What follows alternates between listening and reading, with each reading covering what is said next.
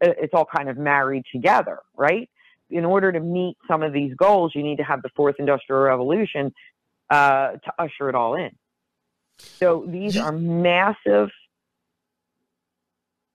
No, I was going to say, and you don't even see people in mainstream media, including, anyone who watches Fox, news, favorite, Tucker Carlson, even ask the question, of which, we'll answer in future episodes, but who the hell is Klaus Schwab, and why the hell do the most powerful people in the world, from heads of state, bureaucrats, national security chiefs, CEOs, union bosses, trade association leaders, what the hell do these people all flock together to Davos to listen to a guy whose father has ties to the Nazis? Like, what is it about this man? Nobody even asked that question.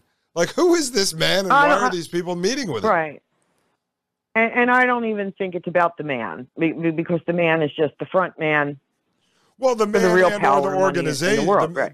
The man and or the organization or his book. Right. Like, no one asked the question is, why are the most powerful people in the world, the most influential people in the world, the wealthiest people in the world, flocking to Davos to sit and listen to this man and his band of merry men? And what is the World Economic Forum, and why do they wield so much power? And what the hell is this fourth industrial revolution? And who the hell gives Klaus Schwab, this unelected official, the ability to sit on this world stage and say, we're moving forward into the fourth industrial revolution, and then people, heads of state around the world, line up behind him and usher it forward? I mean, have you ever heard Tucker Carlson ask that question? No one's ever going to ask these questions because they're not allowed to bring focus to it. That's the point. Like, everyone that goes there to meet knows they kind of have to go there to meet. They have to get their marching orders, their blueprint books, whatever is going on. Anyone outside of I personally don't know anyone outside of alternative media that even knows what the fourth industrial revolution is. And that's the way they want it. They certainly didn't know about Agenda 21. So if you don't have any mainstream or cable news or radio covering these things to bring it to the surface for, citizens of the world to know about it, they're not going to know about it. So no, they're not going to highlight any of this. They don't want that stuff. If everybody had a bullet pointed list that went into town halls and rallies where their local state politicians were, and started asking these globalist agenda questions, they're not going to answer you, or they're not going to be able to answer you. But what I'm saying is, we know in 1992, Nancy Pelosi addressed at Congress with Agenda 21. She brought that forward, bipartisan, everyone was on board with it in 1992. So you have a Congress knowing about these things. Now in 2015, we have a Congress knowing about these things. So when all of our congressmen and women act stupid, that nobody asked them the question for them to look stupid, if that makes sense. So if everything is hush, these issues do not get addressed. But meanwhile, you have tons of citizens saying, well, why is this happening? And why is that happening? And I don't understand. Well, it's happening because the wheels were put in motion a long time ago. And none of us voted for this. But who we did vote for were politicians that never discussed any of this. These were never any topics in any debates, local, state, national. None of this has ever been a part of the American people or the global citizens. You have to dig this stuff up. But let's say you are a journalist and you get into an arena. We already know that the majority of these questions are already screened. They're not organic. So anyone that would want to ask a question, it's not going to happen. No one is going to go and do a gotcha on these politicians that are very well aware that we have been a major part of globalism for a long time, and it has been considered conspiracy theory. It has been laughed at and mocked. I love for years and years and years, I play that Barney Miller clip from a 1980s sitcom where, one of the actors is arrested and they make him sound like a total crazy person because he's talking about the Trilateral Commission, et cetera, et cetera. And then you have the laugh track. And it's funny because now that's what they need to do. They need to mock anything like that is true and you should be looking at, because if everybody's laughing, they go, oh, well, that's crazy. So if everybody thinks it's crazy, it must be crazy. You don't want to listen to that guy. Or you don't want to listen to that show because they're crazy. When in reality, many of these things are operating in the background at full force. Now, I like to separate. Okay, so you have the 2030 agenda, which we know the Fourth Industrial Revolution is ushering that way. And then we say, wait a second, we have schemedemic in 2020. And that came out of many simulations done by the private sector, donors, Bill Gates, John Hopkins, philanthropy. So you had all of that going on. So, gee, are we crazy to think that they kicked off a simulation during flu season to accelerate the goals, the 17 goals, moving us towards the Fourth Industrial Revolution? And so it all makes sense to me in my mind, because I have this diagram of how I'm looking at it all and how they structure things. And it's all, none of this is a magic bullet. It's all open sourced information. You can watch Obama on YouTube.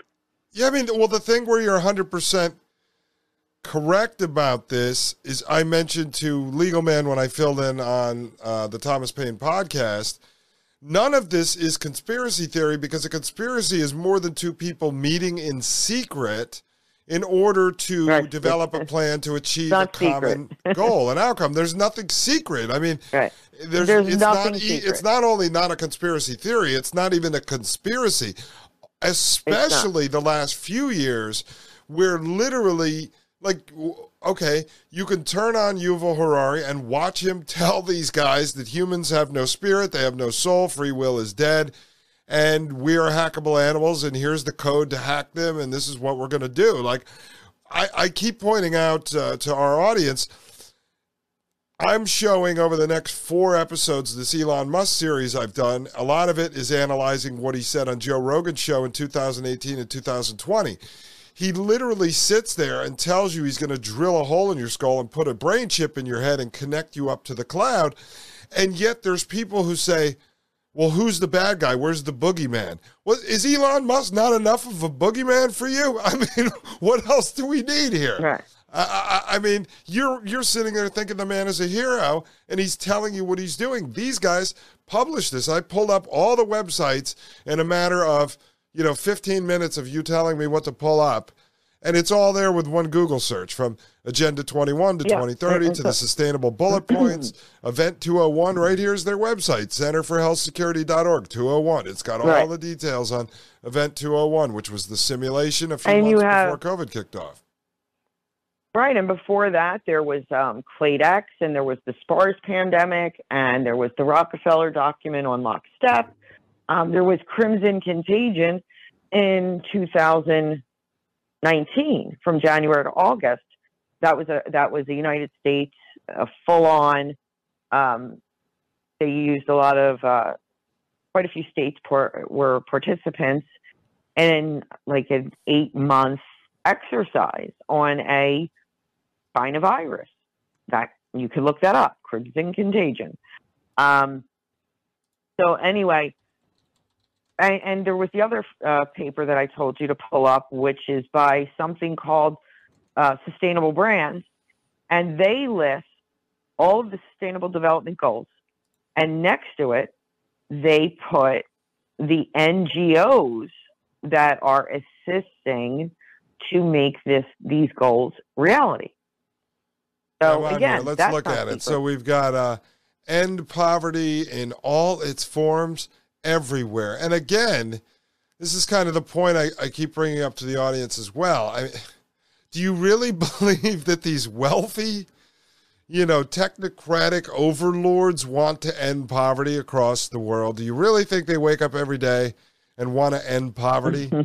So you have, Acumen changing the way the world tackles poverty. You have Save the Children, Plan International, World Vision, Brock, CARE, Heifer, Gain, Kickstart, 1 Acre Fund, Stop Hunger Now, ICRC. Do you know how many people would be unemployed if they ended hunger tomorrow? All the people that work for these groups.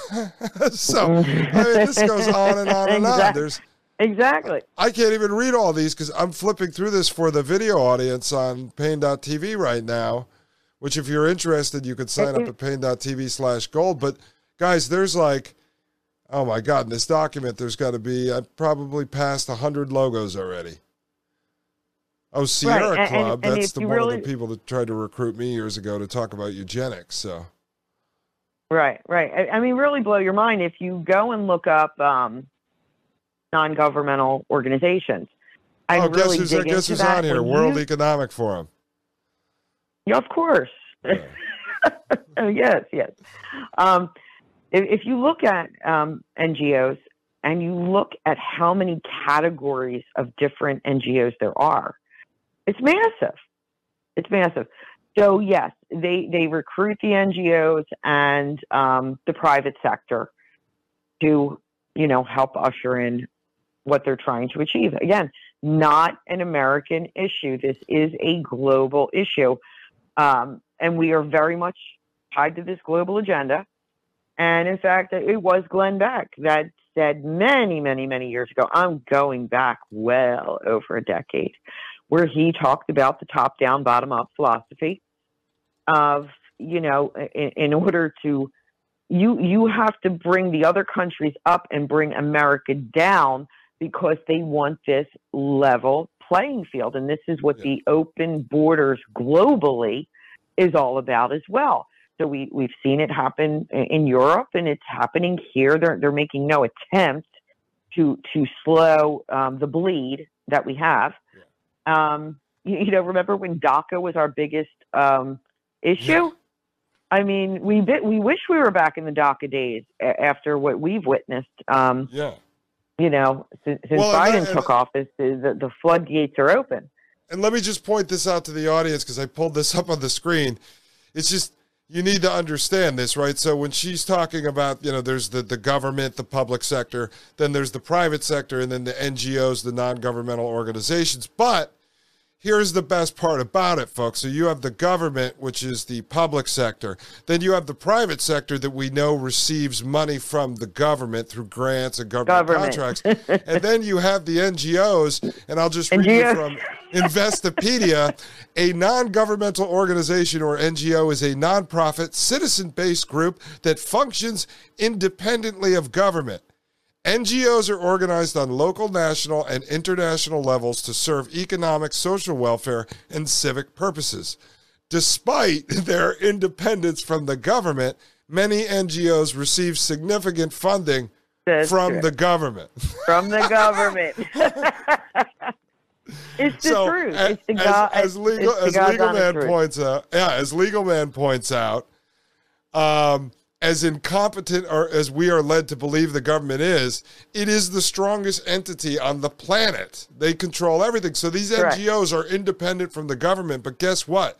To get government grants, you have to agree to do certain things that the government tells you have to do in order to get the grants. When people took the PPE loans during the COVID for their small businesses, they had to follow certain guidelines that the government set for them to get that money. So that's how the government then controls your restaurant, controls your little small business general store, whatever it is, because once you take money from them, you then have to comply or you will be penalized. Right. And that's exactly what we're looking at. It's all government across the board. Yeah, and I just want to point out, everyone in Congress knows. Oh, yeah, everyone in Congress knows, and tying this into the stuff that I've been discussing, and I'll put this up on the screen eventually in an episode. I just found information doing research on In-Q-Tel, the CIA's hedge fund, the other day. Back in 2013, somebody published this fantastic list of like 125, 150 companies. Open knowledge, open source intelligence that the CIA, through In-Q-Tel, at that time in 2013, after being in existence since 1999, had invested in or started over 125 Silicon Valley tech companies. So, I mean, the CIA owns tech companies. Some of these companies are public. In-Q-Tel started Palantir, which is Peter Thiel's company, and they are a publicly traded company. So, and again, because this is public information, that's not black budget money. Therefore, your representatives in Congress and the Senate had to vote on this. It was their responsibility to look at the spending bills, to look at the budgets. They'll tell you they're too big. They don't know what's in them. Well, that's not my problem, pal. Didn't we elect you to go through this stuff? Isn't this why you all have multi-million-dollar budgets for your staffers and for your office so that you can review these things? So they're sitting there and funding all of this Agenda 21, Agenda 30 shit. And at the same time, they're sitting there pumping all this money into the CIA that hands money to In-Q-Tel to buy up Silicon Valley and to start these tech companies building the prison planet around us. I mean, who is to blame for this if it's not the people that we elect to be our representatives? Well, that's the point. The people that we elect, these are never topics of conversation. They're not part of any of their agendas. So when people go to, meet these people or read their bios on why should I vote for you, none of these are a platform. And the media isn't asking them about these things, so the people don't know to ask about these things. And the media, to me, is nothing more than a live version of the National Enquirer that you see in the supermarket checkout. They cover superficial crap. Hamster wheel stuff that keeps us arguing with our neighbors or our family. It's never anything of substance. It's all opinion news. We know that. So you're never going to get anything of substance to where people in the community say, hey, what are you going to put in my neighborhood? What is this all about? What does this tie back to? No, if you don't know what you don't know, how are you supposed to address this at a town hall? You can't. And again, It's not brand new. It's not where we could say, oh my gosh, we're learning all this for the first time over the past 2.5 years. No. And we've gone through every president, Republican and Democrat. We've gone through Nixon and H.W. and Reagan and Clinton and W and Obama. And under Trump, we had major shutdown. So we've had it. It's definitely bipartisan. But it's the people, the mass majority of the people that are unaware of what's going on.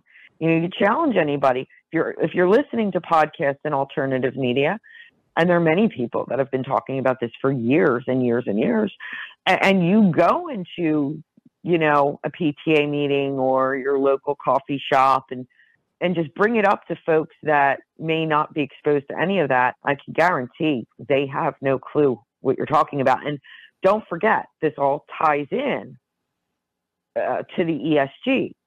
Okay, so when we're doing sustainable goals on energy, and you're in the fourth industrial era, well, that's the ESGs that the corporate modeling is using, which is going to hurt a lot of people.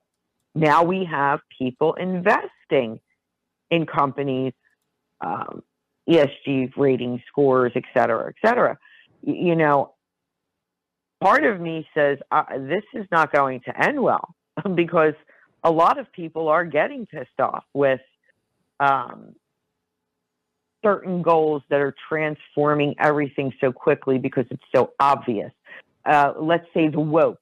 People are getting disgusted with the woke corporations. So I don't know how I can't predict how that's going to end up. But we know they're doing it in education. We know they're doing it in energy. We know they want to take our cars away. So it's everywhere, and it's accelerating. But it could not have accelerated this fast without Scheme-demic 2020. No, that was the major push. I mean, that's why it was appropriately labeled, by the World Economic Forum and Klaus Schwab. Again, something they did not hide, but as the Great Reset, you sent me some stuff, and I haven't had a chance to look into it. I'm going to do it on the plane, from someone who wrote about that we're sort of still in this third industrial era. We're not necessarily in the fourth or moving into the fourth. Now, obviously, World Economic Forum and Klaus Schwab frames it as the fourth industrial revolution, and the revolution then would be moving into the fourth industrial era. He even talks about the fifth in his book, so he's already talking about what comes after that, which is just, total nutty, the worst sci-fi dystopian movie you've ever seen, basically, is where these guys plan on bringing us. But right now I have World Economic Forum's website up with the bright spots in a complicated ESG framework. Sometimes I wonder if, because we know, it's a careful balance. And I think because we're nuanced and we're not, at this point, to me, sort of the conservative, liberal, Republican, Democrat, left, right, lines are so blurred. I think after the Trump presidency, nobody really knows where they stand anymore. Trump ran, he kind of fused the Tea Party fiscal conservatives with sort of the blue-collar workers that were left behind by the Democrats over the years as they became more woke and focused on social issues. But now I think it's all blurred and no one knows where they stand.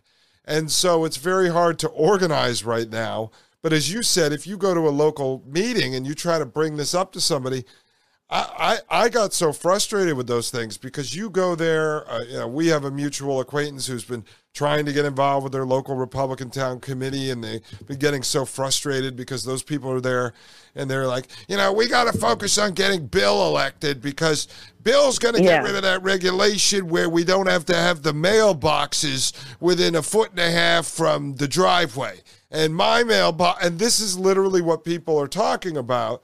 It has nothing to do with this big picture of these sustainable goals and this technocracy being shoved down our throats. Right. No, you're 100% right. And most people, even if they're intrigued a little bit,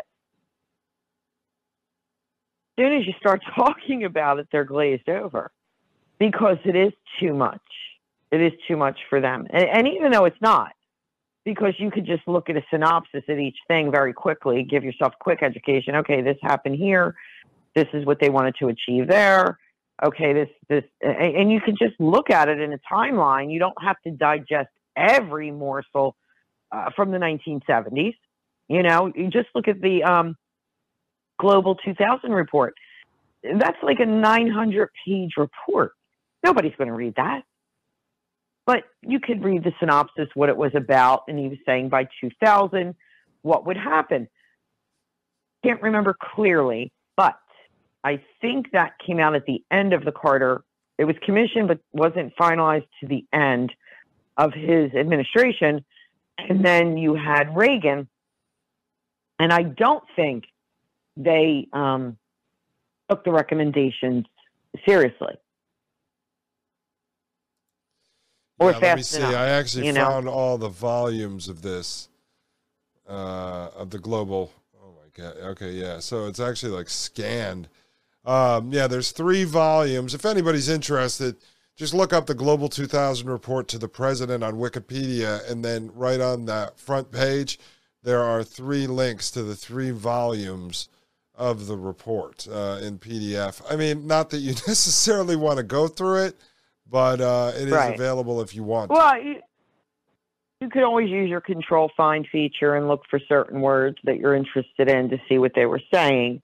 But nevertheless, I can't remember what the Reagan administration did with it. But again, fast forward to 1992, And Maria, Agenda just so you 21 know, was, it's over 1,300 pages, and okay, apparently okay. it's scanned, so you can't actually search it, which makes it really great. Oh, forget it. Just Yeah. forget it. Yeah. It's like So, old yeah, you could find the microfiche. synopsis. Yeah, you could find an old synopsis or something on it, what the findings were, let's say that. But in 1992, everything was very well planned out. And many people did cover Agenda 21 for many years. Look out for this. This is what they're going to do. But most people were sorry. Many people were sorry. And remember, podcasts weren't big back then. No, and here you go. Had... And Agenda 21, if people want that, that's available. It's sustainabledevelopment.un.org. And you could just look up Agenda 21. It comes up. Now, that's a 351-page document that is searchable. But again, as Maria explained in the beginning, from there, we moved to 2030. Then you have the Agenda 2030 mixed with now some of the goals coming out of World Economic Forum. So to go back and research would really be just for you. I think to look at the current stuff, because certain goals they already achieved. And then what they do is they take all the things they didn't achieve. They decide, just like your own personal to-do list for the weekend. You decide, well, I really didn't need to do that. We didn't really need that one. This one worked. This one didn't work. I accomplished this. Okay, let's make a new list. And so what they do is then they go ahead and they make a new list. Look up Social Progress Index. And I think this is something that they use, and I think I read it was Deloitte crunched numbers. And I think this is how they tell the progress that they're making on certain goals.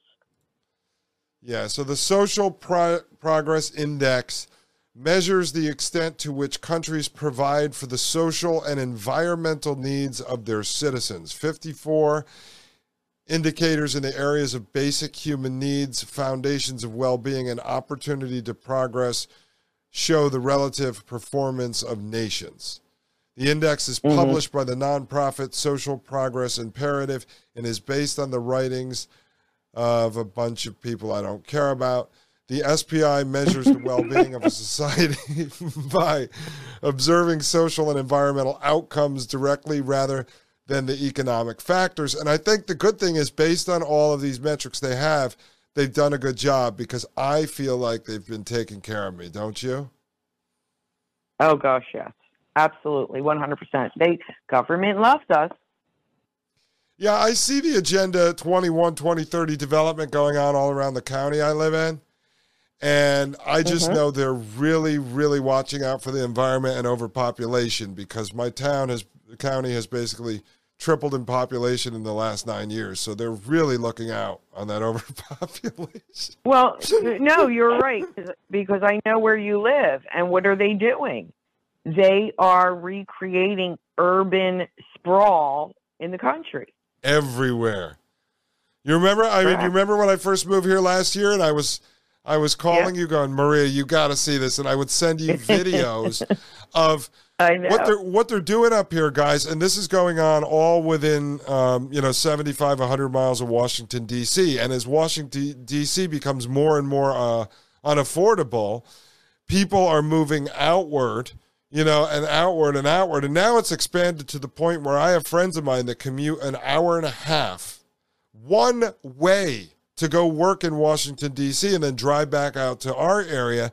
And our area is becoming so expensive now that they are actually moving another half hour out. So there are people literally doing a 4-hour round trip to go to work. And these are people that work in government or work for government contractors, and they're not even making enough. And these people make a lot of money, aren't even making enough to be able to afford to live closer to Washington, D.C. And then what they're doing here is they're buying 100, 200, 500-acre farms, and then literally coming in, and in about 1 year, they will put up like 600 what would be old school inner city row homes, basically row homes There'll be one street that could be a mile